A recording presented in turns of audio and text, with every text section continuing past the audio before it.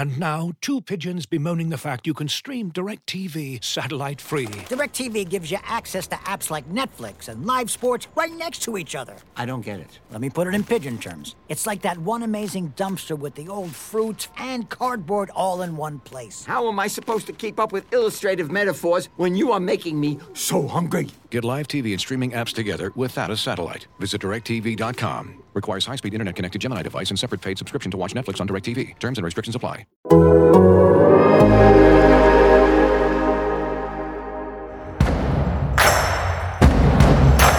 Hello and welcome to another off-season edition of Football and Grits. Alabama and Tennessee, they tend to get tangled pretty often. And last week, they got tangled again. Henry To'oTo'o going from Tennessee to Alabama. Tennessee knew he was gone for the most part for quite some time. But you got to be rooting for him to not make a return trip to the schedule. Ohio State in the mix there late. Alabama, Florida in the mix there. Wasn't sure if he's going to stay on the West Coast, but he's going to Alabama, which means Tennessee is going to see him again. It's been rumored for a while, on again, off again, all amid kind of a background of relative silence from the To'oTo'o end. We had his dad talk to a website a while back and mentioned that they didn't want to make the same mistake they made the first time, which if you read between the lines, certainly Tennessee fans didn't take to that. But there's been a lot of rumor, a lot of uncertainty, but that uncertainty is gone now. What is certain is that Alabama has a new inside linebacker. He's pretty good. We'll talk about that later. I'm joined by Aaron Suttles, who I'm sure you've heard if you're a longtime Football and Grits listener. He covers Alabama for us. Aaron, what's your understanding of kind of how this came together? Well, when he went into the portal, as you mentioned, it was because Alabama finished sort of runner-up for his services in his initial recruitment when Jeremy Pruitt had left Alabama and did a good job recruiting the family. So when he went into the portal, it was sort of a lot of people were like, well, Alabama's probably in play here, and then it dragged on, and the longer it dragged on, I just kept hearing, well, if Alabama's going to take him, not that they need like some handshake, wink agreement from the SEC, but they would have to have some sort of understanding or, basically they didn't want to waste a player for a year. They didn't want to take a transfer player if he wasn't going to be eligible this year because they got number issues. I mean, they're going to have to do some work to get down to that 85. Once all those the other freshmen report at the end of the month. So the longer it dragged on, the last I had checked on it, probably a week and a half ago, Alabama was still in it, but I just heard that their interest was waning, and that obviously proved not to be the case. But my first thought is I would expect him to be eligible this fall, and I think that's my understanding is that Alabama wouldn't have not wasted, better word, but Alabama wouldn't have used a scholarship on a player that would not have been eligible this year. Yeah, I don't think it's worth spending that much time talking about some of the transfer stuff. I mean, we've seen most other leagues at the Power 5 level and the lower levels basically say they're not going to, restrict transfers within the conference as the national rule of immediate eligibility comes aboard. The conferences have to pass their own legislation. There's so much, motivation for the SEC to pass that. It feels like a matter of time. I would be shocked if that's the case. But, I think ultimately, we wrote about this, but losing Tosh Lupoi the first time around, basically flipped him to Tennessee. Tennessee had Kevin Simon. The De La Salle connection was hugely important for him. Ohio State, I thought made a ton of sense. They lost 3 linebackers. You knew he was going to be able to get on the field. He's a little more suited to the Big Ten style of play. He's struggled in pass coverage. He's got to grow there. When you look at that battle between Alabama and Ohio State, from what you understand, why do you feel like he tipped to sticking around the SEC? I think he was more comfortable there. The relationships that he had in the initial recruitment, and Ohio State puts a lot of kids in the league, but I mean, Alabama's just had the biggest infomercial you could ever have a couple weeks ago with the NFL draft, with all those first rounders. And I think that you see these kids want to go to the next level and they want to be developed. And that's, you can certainly do that, right, at Ohio State. I just think it came down to relationships, the relationships he had at Alabama. He met some people going through the recruitment process that are still on the team, all of that, the family's comfortability with Alabama. And I think that's probably what won out in the end. Yeah, those relationships are really big for him and his family. I think, I think when you look at it, I agree with you. I think that's basically just knowing how he operates and how his family operates, how important that is. From the Tennessee perspective, it's sort of like a 1-2 punch, because for a long time, I think Tennessee fans have become resigned to he's not coming back. When he went home for the holidays, Jeremy Pruitt's still employed, but he didn't come back. When everybody else was reporting, he was still doing classes online, stuck in California. And at that point, Tennessee fans are kind of like, well, I don't like the sound of that. Jerry Pruitt's there. The rest of the team is there getting ready for off-season workouts. He's not there. Then Jerry Pruitt gets fired. Then you're like, well, all right. Like, you kind of expect it if you're a Tennessee fan. And then, of course, you hire Josh Heupel. He's still not coming back from California. It's still silence. And then he enters the transfer portal, and then you're sort of wondering, but he's not shutting the door, all these things. But Tennessee fans were I don't think there was very many people, anyone who's paying attention, or even those who weren't really paying attention because it's been talked about for so long, thought he could come back. But I think, like you mentioned, when it wasn't Alabama for so long, when there was no official announcement, I think Tennessee fans were like, maybe we don't have to deal with this guy again, as your permanent crossover opponent, or, Florida was in the mix there a little bit. But it's having to deal with him in that he's going to, come and beat you next year. That game's in Tuscaloosa, which I think helps a little bit.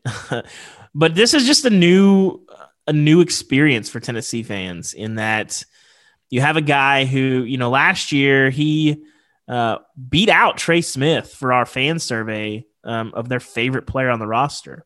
And Trey Smith is one of the most beloved guys ever, a guy that put a lot on the line for Tennessee. Part of that's being an offensive lineman, but Henry To'oTo'o beat him out as their favorite player on the roster.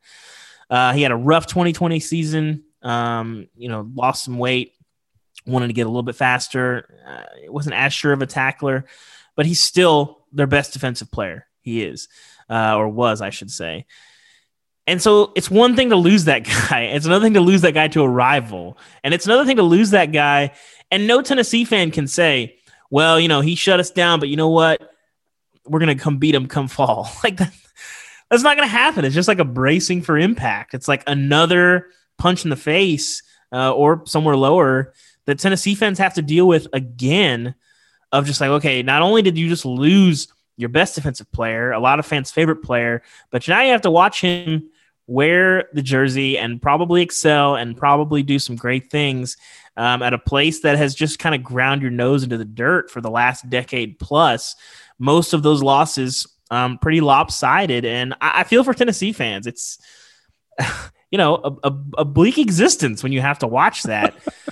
But when you look at his fit in Alabama, is it, Dylan Moses is gone? Is it as simple as just plug and play? He goes in there and he's going to be that guy. He won a job in a really crowded room as a true freshman when there wasn't really an opportunity for him to get on the field. He just beat out pretty talented, more experienced guys. Is he Alabama's new starting linebacker the second he steps on campus?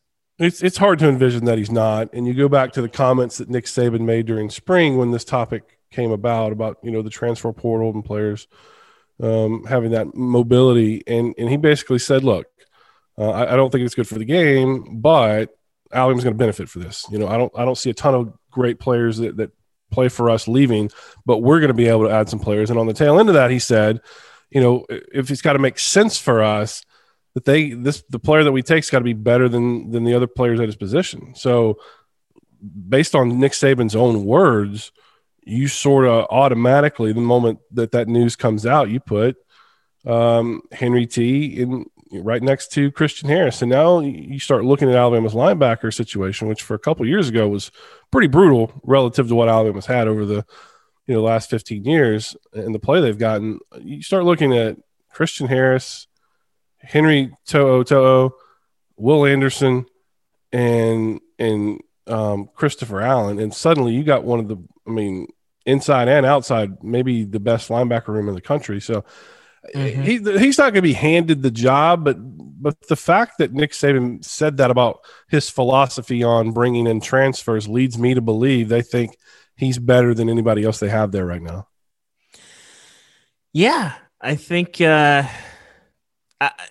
not. It's not the reasonable Tennessee fans, I think, that were, he struggled in coverage last year, he's overrated, all this other stuff. I think they'll be watching closely to see what that development, what that production looks like. I had people in my Alabama Twitter mentions trying to convince me this guy was a scrub. Yeah, well, he can't play. He's horrible. He struggled in pass coverage last year, and teams really attacked that. But his read and react is good. I would say elite. Football IQ is off the charts. The dude works really hard. Listen, causation is a complicated concept, right? But last year, Brian Niedermeyer was a first-year linebackers coach. He'd never coached linebackers at the college level. And Henry To'oTo'o struggled. Are those two things, cause? I'm not sure. But ultimately, he probably slightly regressed last year in a handful of ways. And teams were really attacking him in pass coverage. Is he, the perfect player, a surefire first-round pick? No. Maybe he can play his way into there. But just based on skills alone, the fact that he has basically zero red flags. He does everything right. Really good kid, really smart kid. If he is fine at Alabama, he's probably a day 2 pick at worst. After 1 year, we'll see if he sticks around for year 2. It seems like the conventional wisdom is it's a 1-year deal at Alabama. I can't say I'd be floored if he stuck around for a second year. We'll see. It'll depend on how this year goes. He's not a scrub. Can he improve a lot? Did he probably regress last year? Yeah, I'd say both those things are probably true. I would say that sometimes the larger structure. What'd you say? Was the weight loss on purpose? Because 215 seems a little light inside. He wanted to be able to get sideline to sideline faster. It was an emphasis for him. How much of that is changing game? How much of that is a request from the staff? It's hard to know. I think maybe he sees the game changing and thought that maybe at the NFL level, if he's a little bit lighter, he can be more marketable. He got lighter. I don't know that he got that much faster. Just watching him, he didn't look a ton faster. It's not like he looked like all of a sudden he was a safety. He bounced off people a little bit more last year. But I just think the developmental structure of Alabama is so proven and so tried and true, despite the constant turnover of coaches, that it's hard to believe he's not going to get better coaching there. Tennessee last year was kind of a mess in a lot of ways, and I have a hard time believing he's not going to benefit at Alabama, and that's going to be a hard pill to swallow for Tennessee fans, but I think any Tennessee fan can say, last year was probably not the ideal atmosphere for players to operate. And, I'm sure some of that regression, I don't think you can totally overlook the COVID stuff where a lot of guys were out, and Tennessee didn't really get a spring. They didn't really get a preseason camp. And that's when a lot of development happens. A lot of that's from the season too, but I think some of that is true as well. When you have a first year position coach and you don't get a ton of work with them, that's a factor. It just is. And, if I'm a betting man, I'm betting on Henry To'oTo'o to have a great career at Alabama, however long that is. If it's 1 year, I just think, again, the football IQ is off the charts. The toughness is off the charts. He dislocated his knee as a freshman and just kind of kept playing. He was like, we'll pop back in and keep playing. And then he had a brace on the rest of the year and he was still really, really good in 19. Just all of the intangibles that you'd want out of a linebacker he has. And then you put him into that Alabama, ecosystem. And, if he's not hearing his name called pretty early in the draft very soon, I'll be surprised. Looking at the larger structure of Alabama, Nick Saban kind of warned people not long ago that they'd lose some good players, but they'd pick up some great players too. Henry To'oTo'o, not the only one. Jameson Williams also coming to Alabama. Now, Aaron, I know Alabama, they've had a rough recent history with receivers. It's been a long time since they've had a good one. But why in the world would Jameson Williams want to come to Alabama as a receiver? That doesn't make sense. Right? I can't imagine those 4 first-round picks in the last 2 It's odd. drafts. It's odd. I'm curious to see what Bill O'Brien, what kind of offense he runs, because under Sarkisian, those receivers just flourished, and even under Mike Locksley, they flourished. But especially the last 2 years, they were just so creative, and they had an offensive line that allowed them to take some routes and combo routes that if you don't have a great offensive line, you're not going to be able to run some of the routes that they ran. But you look at what Nick Saban said during the spring, and John Mechie was out of spring, so it was a wide receiver room that suddenly, the top guy in terms of production that was available for spring was Slade Bolden, and he's really just a slot guy. Caught his first touchdown pass ever in the national championship game against Ohio State. So it's a room that looks completely different than it did 2 years ago, than it did last year. And Nick Saban, even talking about John Mechie, said, he likes speed. Speed kills is what Nick Saban said. And Jameson Williams, if you look at what he has in abundance, it's speed. And a lot of people looked at it and said, well, if you weren't going to get on the field at Ohio State, how are you going to get on the field at Alabama? Well, you get on the field because Alabama just lost 4 first-round draft picks, and there are a lot of talented guys. In fact, the 2021 class they just signed, Alabama's got 4 of the top 9 receivers in the country coming in. And we saw one of those guys on A-Day, and he looked incredible, Jai Hall. But they're unproven. They haven't caught a pass in college. So I think you look at the speed that he brings, how he can take the top off of defense. That's how he fits in there. Obviously, the allure of Alabama and them featuring the receiver all of a sudden. For a long time, Alabama didn't feature a receiver. It was a lot of play action passes and power running game. And now it's they're just throwing the ball all over the place, and a receiver can really make a name for himself and market himself that way. So Nick Saban said it. You said it, David. I mean, he knew what was coming, and he knows that for Alabama's going to lose great players, right? There's just not enough guys you can get on the field at once. So great players they recruit are going to leave. Brandon Turnage is a guy that just entered the portal for Alabama last week. Great player. There's just guys in front of him that are going to play. So, Tennessee actually benefited from that, several years ago when a guy like Alvin Kamara couldn't get on the field because they had Derrick Henry in front of him and TJ Yeldon in front of him. So he transfers out, goes to JC, and then we know what he did at Tennessee and obviously what he's doing in the pro ranks. So you're going to have some players like that are going to have great careers.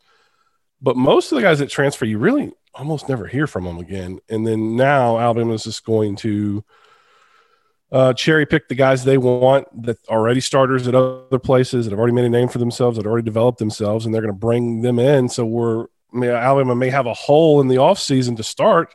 That same hole may not exist by the time fall camp rolls around because they can supplement their roster through the transfer portal. It's I think it's good for players to have that mobility, to have the ability to go somewhere else where they will be able to play. But I don't think it's going to bring parity to the game at all. Yeah, I mean, I think it's important to differentiate. The point of the transfer rule is not to undercut Alabama's dominance and install parity to a sport that, again, it's basically orbiting around 3 to 5 teams. Your Alabama, Clemson, Ohio State, and then Oklahoma gets in there. Notre Dame kind of gets in there. Beyond them, I mean, those are the teams that are living in the playoff. So in some ways, expanding the playoff is about, hey, let's try to get some parity because we're seeing some recruiting side effects of that, in that it's creating this gap that is not good for the sport.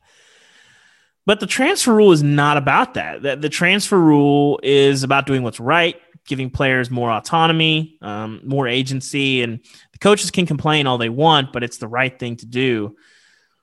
But I'm starting to wonder if they should replace the national championship trophy with just a laser cut image of the Nick Saban sheepish grin, because he just lords over the entire sport, and that's every rule that is changed ends up.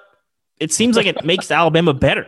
Yeah. And this was going to happen. I didn't disagree with Nick Saban when he said this. It seems like, this was probably where it was always going to go. But what do you make of this, that every time college football shifts, Alabama seems to only be benefited by it? He's the most adaptable coach maybe in the history of the game.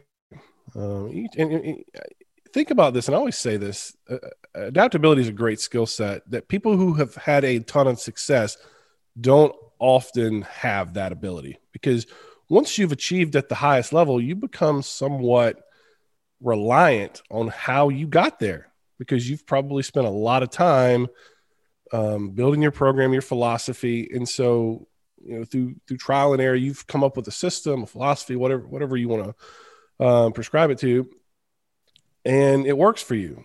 And then think about how scary it could be to completely go away from that, because the rules of the game have changed or the game is changing. Nick Saban's done it a lot. Nick Saban came to Alabama, and he was the best recruiter in the country, and he did it because he outworked everybody. And then they came up and said, "Oh, you know what? You're not allowed out on the road in spring anymore. So we're gonna take that away from you." Well, then he just hired great assistant coaches to go do it for him. And then he questioned, do we want offensive linemen allowed 3 yards downfield, blocking? And so you don't know if it's a pass or a run. Is this where we want the game to go? And then he said, okay. And so he adapted his entire program to that. I mean, I'm talking about the sizes of the linebackers, the sizes of the defensive linemen, everything, the type of player that they brought in. I mean, think about the receivers Alabama's had since they've gone spread. I mean, just think about the names that have been there in the production. And then they finally conquered the one thing that Nick Saban had never really had at Alabama, which was great quarterback play. I mean, they were all sort of described as game managers, right? And then the caretaker. And then he starts bringing in playmakers. And so it's all sort of come together. He's not going to sit still. And he's fine if you want to change it.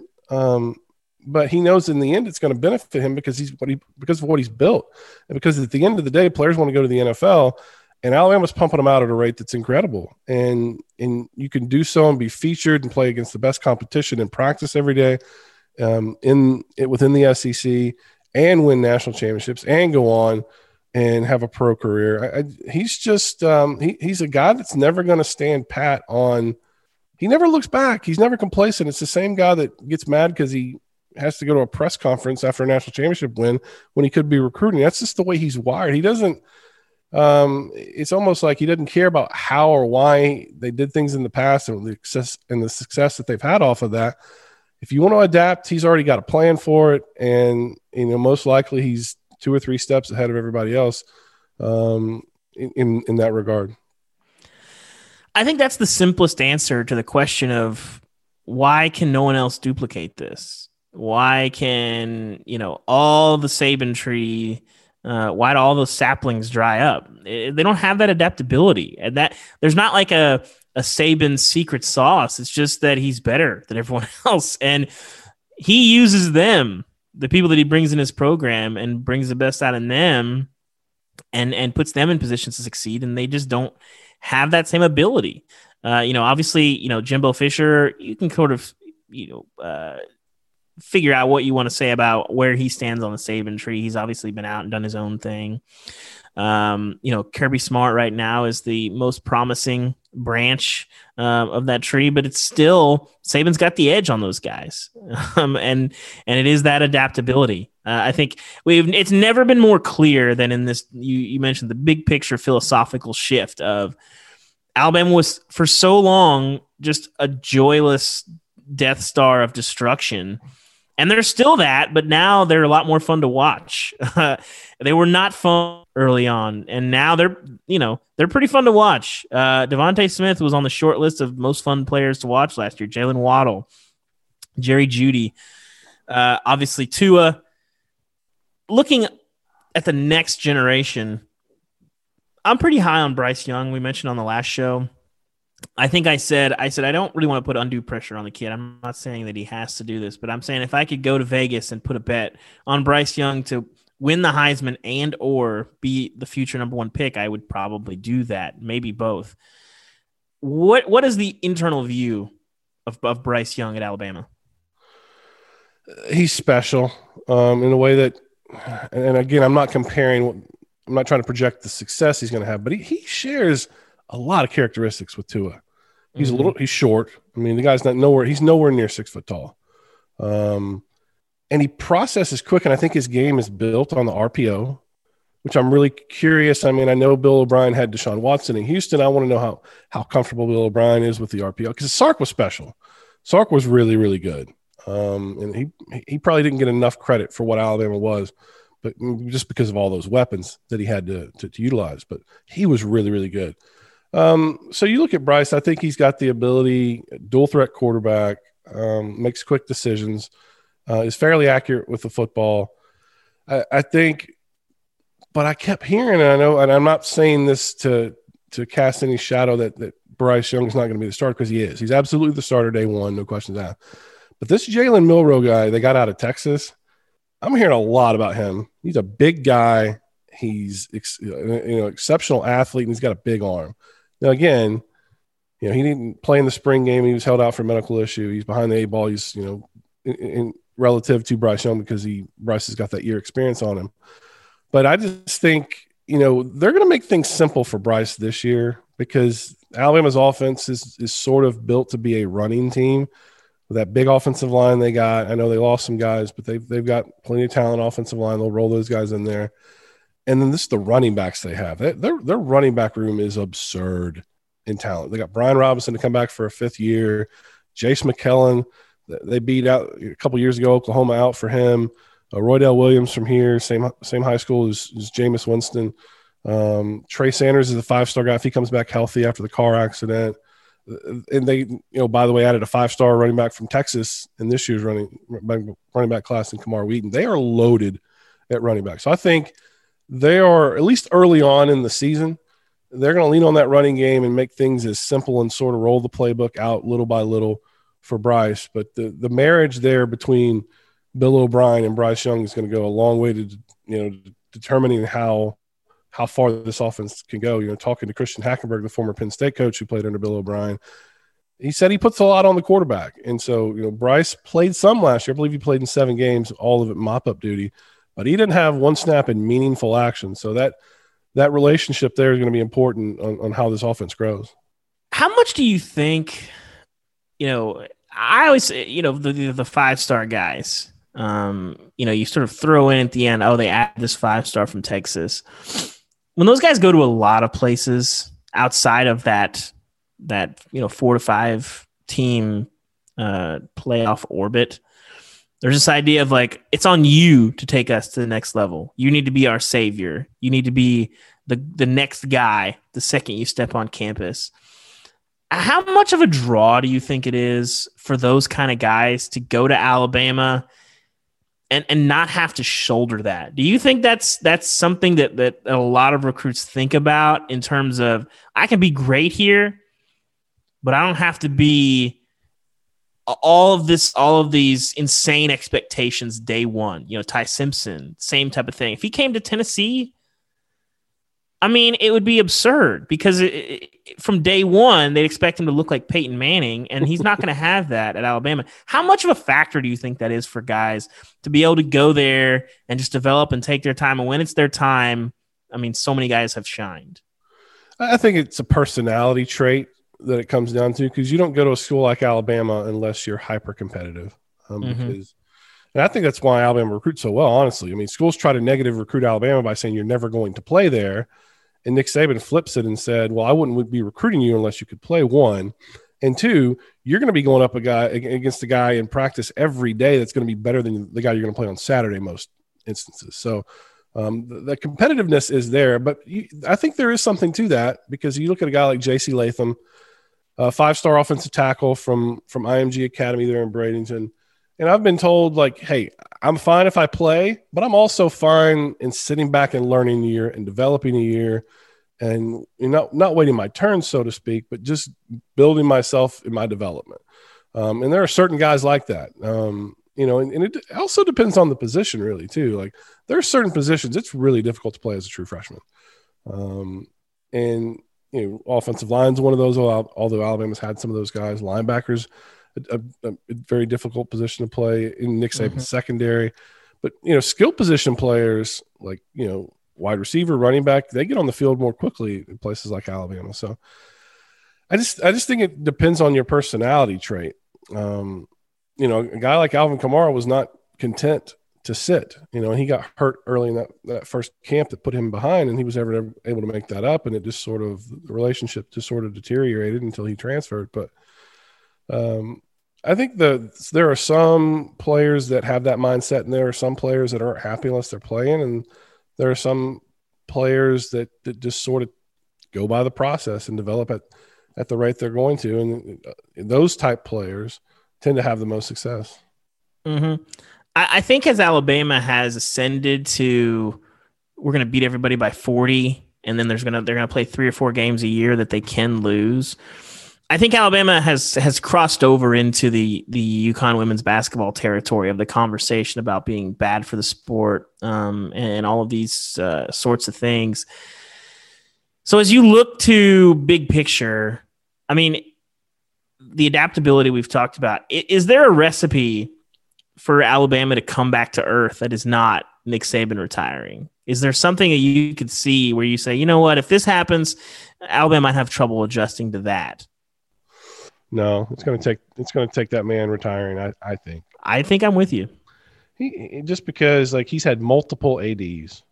One AD he didn't particularly get along with, and he made it work. He gets anything he wants facilities wise. There is one thing that might drive him out of the game that I've been watching closely, but he just seems to manage it just as well as you can manage anything. And that's the fact that his coaches leave very quickly. Yeah. The Nick Saban Rehabilitation Center. Yes. 50% of the staff is gone. A few years ago, it was 70% of his on-the-field coaches gone. And I always tell people that's a big number, but what you don't see are the roots underneath. The Brian Niedermeyers, the guys that weren't on the field but were very key behind the scenes. Coaches, when they leave, take those guys too. So now you're constantly, your foundation of your program is constantly under attack because of opportunities for guys to go elsewhere. I mean, you look at Charles Huff. I mean, he's now a head coach at Marshall, and Alabama really wanted to keep him. Alabama really wanted to keep Carl Scott. He goes off to the Vikings. So when Nick Saban gets coaches that he likes, that recruit well, that develop, they don't stick around long because they get career opportunities. So I've always wondered, at what point are you just tired of having to interview people maybe you don't have a firsthand connection with, and maybe that just drives him away. But he's handled it. I mean, he added 2 NFL coaches to his staff this year. And I don't know how they're going to work out, Doug Marrone and Bill O'Brien, but the fact that he can go get 2 former NFL coaches and Bill O'Brien can talk about Tom Brady with Bryce Young and any quarterback. It's a short list of guys who can do that. I think it's one. I mean, it's incredible. So, no, to answer your question, it's going to take him just either something pissing him off to the point he leaves, which he's been so adaptable, I don't see that happening, or he just finally gets to the point where he wants a new challenge and maybe TV, but He's like I talk about the players being hyper competitive. This guy's hyper competitive, and it's tough to walk away. Is he really going to retire, no matter how much money they pay him, and go sit on the college game day set and wait 2 hours to do a 15-minute hit over 2 segments? Is that going to sort of satiate his competitive desire? I don't know, but it's going to take him leaving because and he's perfectly healthy. He's just everything they throw at him, he seems to have an answer for. And even when, some teams I've thought, they've lost too much, they're not going to compete this year. They're right back in the national championship game. So, maybe Kirby or Jimbo finally overtakes him and Nick Saban's ego can't handle it and he steps down, but that hasn't proven to be true yet. And doesn't look like it's going to be true anytime soon. Well, listen, I don't want to overstep my bounds. And I don't want to, go beyond what we should go beyond, but I want to make an offer on this podcast. And I want to say that Nick Saban, if you really want to host, well, not host, I'll host. You can co-host an SEC football podcast. The spot's open. Football and Grits. We may have to run some paperwork. We may have to move some things around. Again, you can't have lead host duties. I will do that. He can be the co-host. But we will do that. We'll talk about it. We'll work out the details. But if Nick Saban wants to co-host this podcast, that option is open for him. It's probably closer right now than it was a couple years ago because he has now experience of with Zoom, right? I mean, he's had to do press conferences by that, and I'm sure he's got people behind the scenes with it because he's not really known as a technology person. Doesn't have a Twitter, but maybe the fact that he's a little more comfortable with doing these virtual talks, we have a better chance of landing them now than we did last year. Well, I think it's everyone's dream to run an SEC podcast. I'm sure that it's his as well, and we want to make that come true for him. And if in the process we fix college football, that's fine too. But ultimately, it's about making Nick Saban's dreams come true, and that is my goal. And so with that, we'll close the show with a job offer. Nick Saban, come co-host Football and Grits. Come be my sidekick. Let's do this thing. That will do it for this offseason edition of Football and Grits. I am David Ubben, joined by Aaron Suttles. It's going to be an interesting fall. It's going to be an interesting year. Aaron, we were talking about this on the last show. I'm just glad that we don't have to wonder or have any conversation about whether or not there's going to be a season. There's going to be football. And I forgot how sweet that sounds in May. Yeah. So I'm looking forward to the fall. Thank you for listening. I'm sure you're looking forward to it too. We'll see you then. We'll see you very soon. Thanks for listening.